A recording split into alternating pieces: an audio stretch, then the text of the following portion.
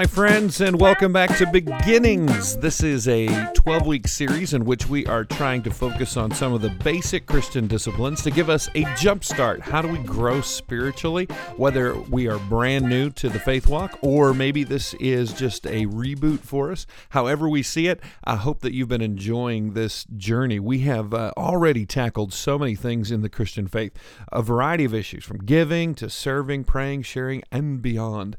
So now let's turn our attention to a word that is used all the time, inside and outside the church, but I think it is understood very seldom. And the word is worship. It may seem odd to talk about worship as a discipline, because I know that's what we're doing. We're talking about forming disciplines, but it is important to differentiate the way that we typically use that word and the way the word should be used in a theological sense. For a Christian, what does worship mean? Worship actually is a discipline for us. We, though, use the word to describe things that it's really not. We'll often use worship, and it's not to say that it doesn't communicate. It means what we intend it to mean, but the word worship is actually rich with some meaning that we really need to understand if we're going to apply it to the Christian life and see what it should be. So let's define worship. What is a definition of worship? Now, worship is not necessarily religious, even though that's probably the number one thing that gets conjured up in the mind. It's not necessarily a religious word, but worship by itself is simply this. It's anything that consumes your attentions and affections. It's anything that consumes your attentions and affections. So you can see that it doesn't have to be religious. It can be a TV show. It can be another person. It can be a passion, a program, a job, a material possession. You can worship almost anything. So the purpose of Christian worship is to direct those attentions and affections toward God.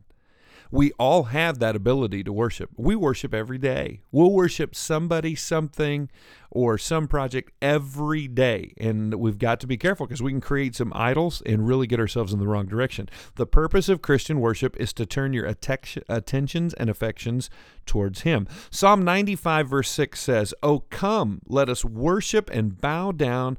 Let us kneel before the Lord our Maker." That is so intentional. It's a call. Come be with me. Let's go worship. And how are we going to do it? We're going to submit. We're going to bow down. We're going to kneel before Him. We're going to acknowledge that He is Maker.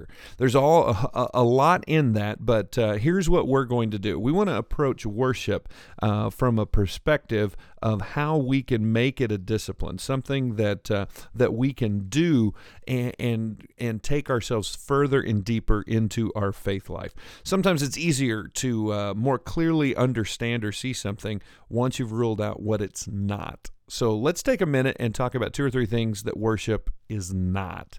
First of all, worship is not music.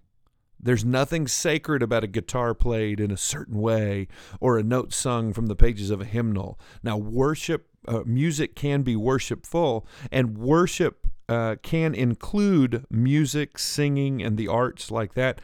But the same song in a worshipful moment can be completely not worshipful in another moment because it's not the music itself. It's not, well, if we play a worship song, then we're in a worship moment. Or if we sing this or we do that, then that's worship. There's no guarantee that music leads to worship, even though your worship may contain music. Second, here's what worship isn't. It's not a service. I know it's common vernacular. We like to say we're going to a worship service. And while it's possible that worship will take place in that time slot at that location, just because it's on the sign does not mean it's worship. And if you've been to many church services, you know they're not always worship services. And it's important to know as well that you can worship in a crowd and you can worship all alone. It doesn't have to be scheduled, and it doesn't even have to be in a building. I mean, worship is not a service. It's not a time, a date, or a place. Third, worship is not a style. I know we talk about, is that worship music? Is that the worship center? Shouldn't do that in the worship house or the worship setting. See, a churchy feel or a reverent atmosphere and all the necessary bits of an aesthetic that make you feel like you're in some kind of worship environment may lead a person to be more worshipful, I guess. but it does not guarantee that worship takes place there.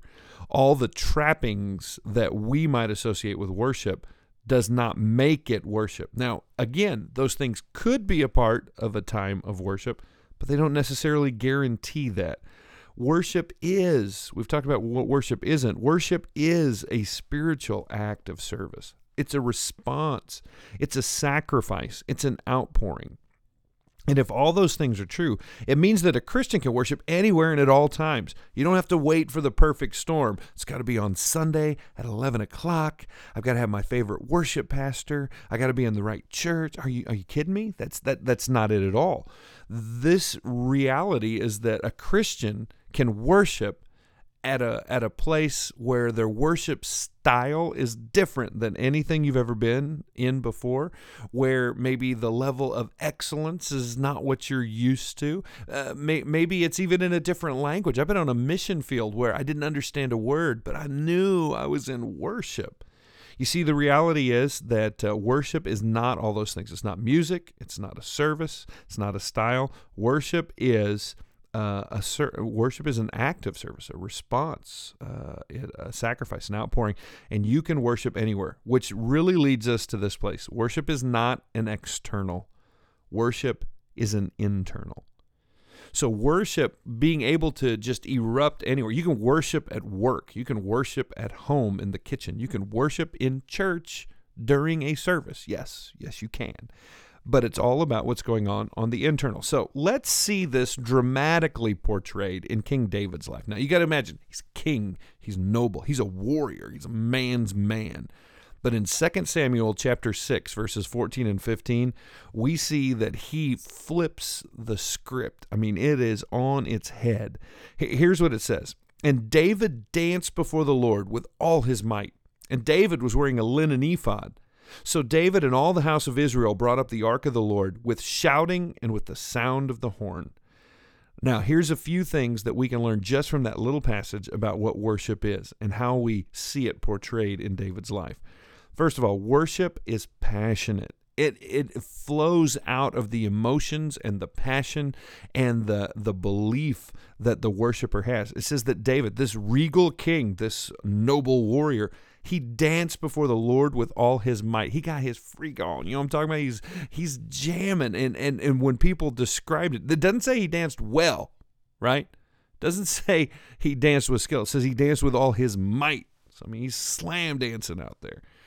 Second, worship is not only passionate, it's unashamed. It says that David was wearing a linen ephod. Now, that's basically his undergarments. He wasn't wearing royal robes. He wasn't wearing his armor.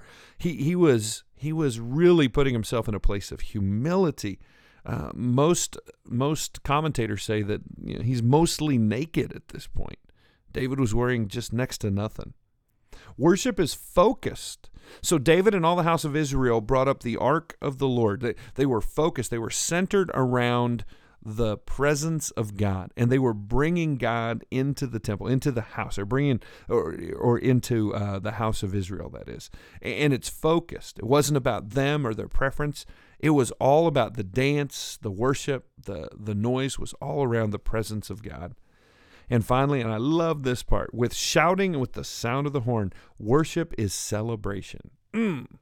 If there is not some amount of celebration, even if you're covering a passage that's a lament, or even if you're dealing with a death at a funeral, there has to be some amount of celebration because death has been defeated. Jesus is the victor, and our God is still seated on the throne. So worship with shouting, the sound of a horn, it's a celebration.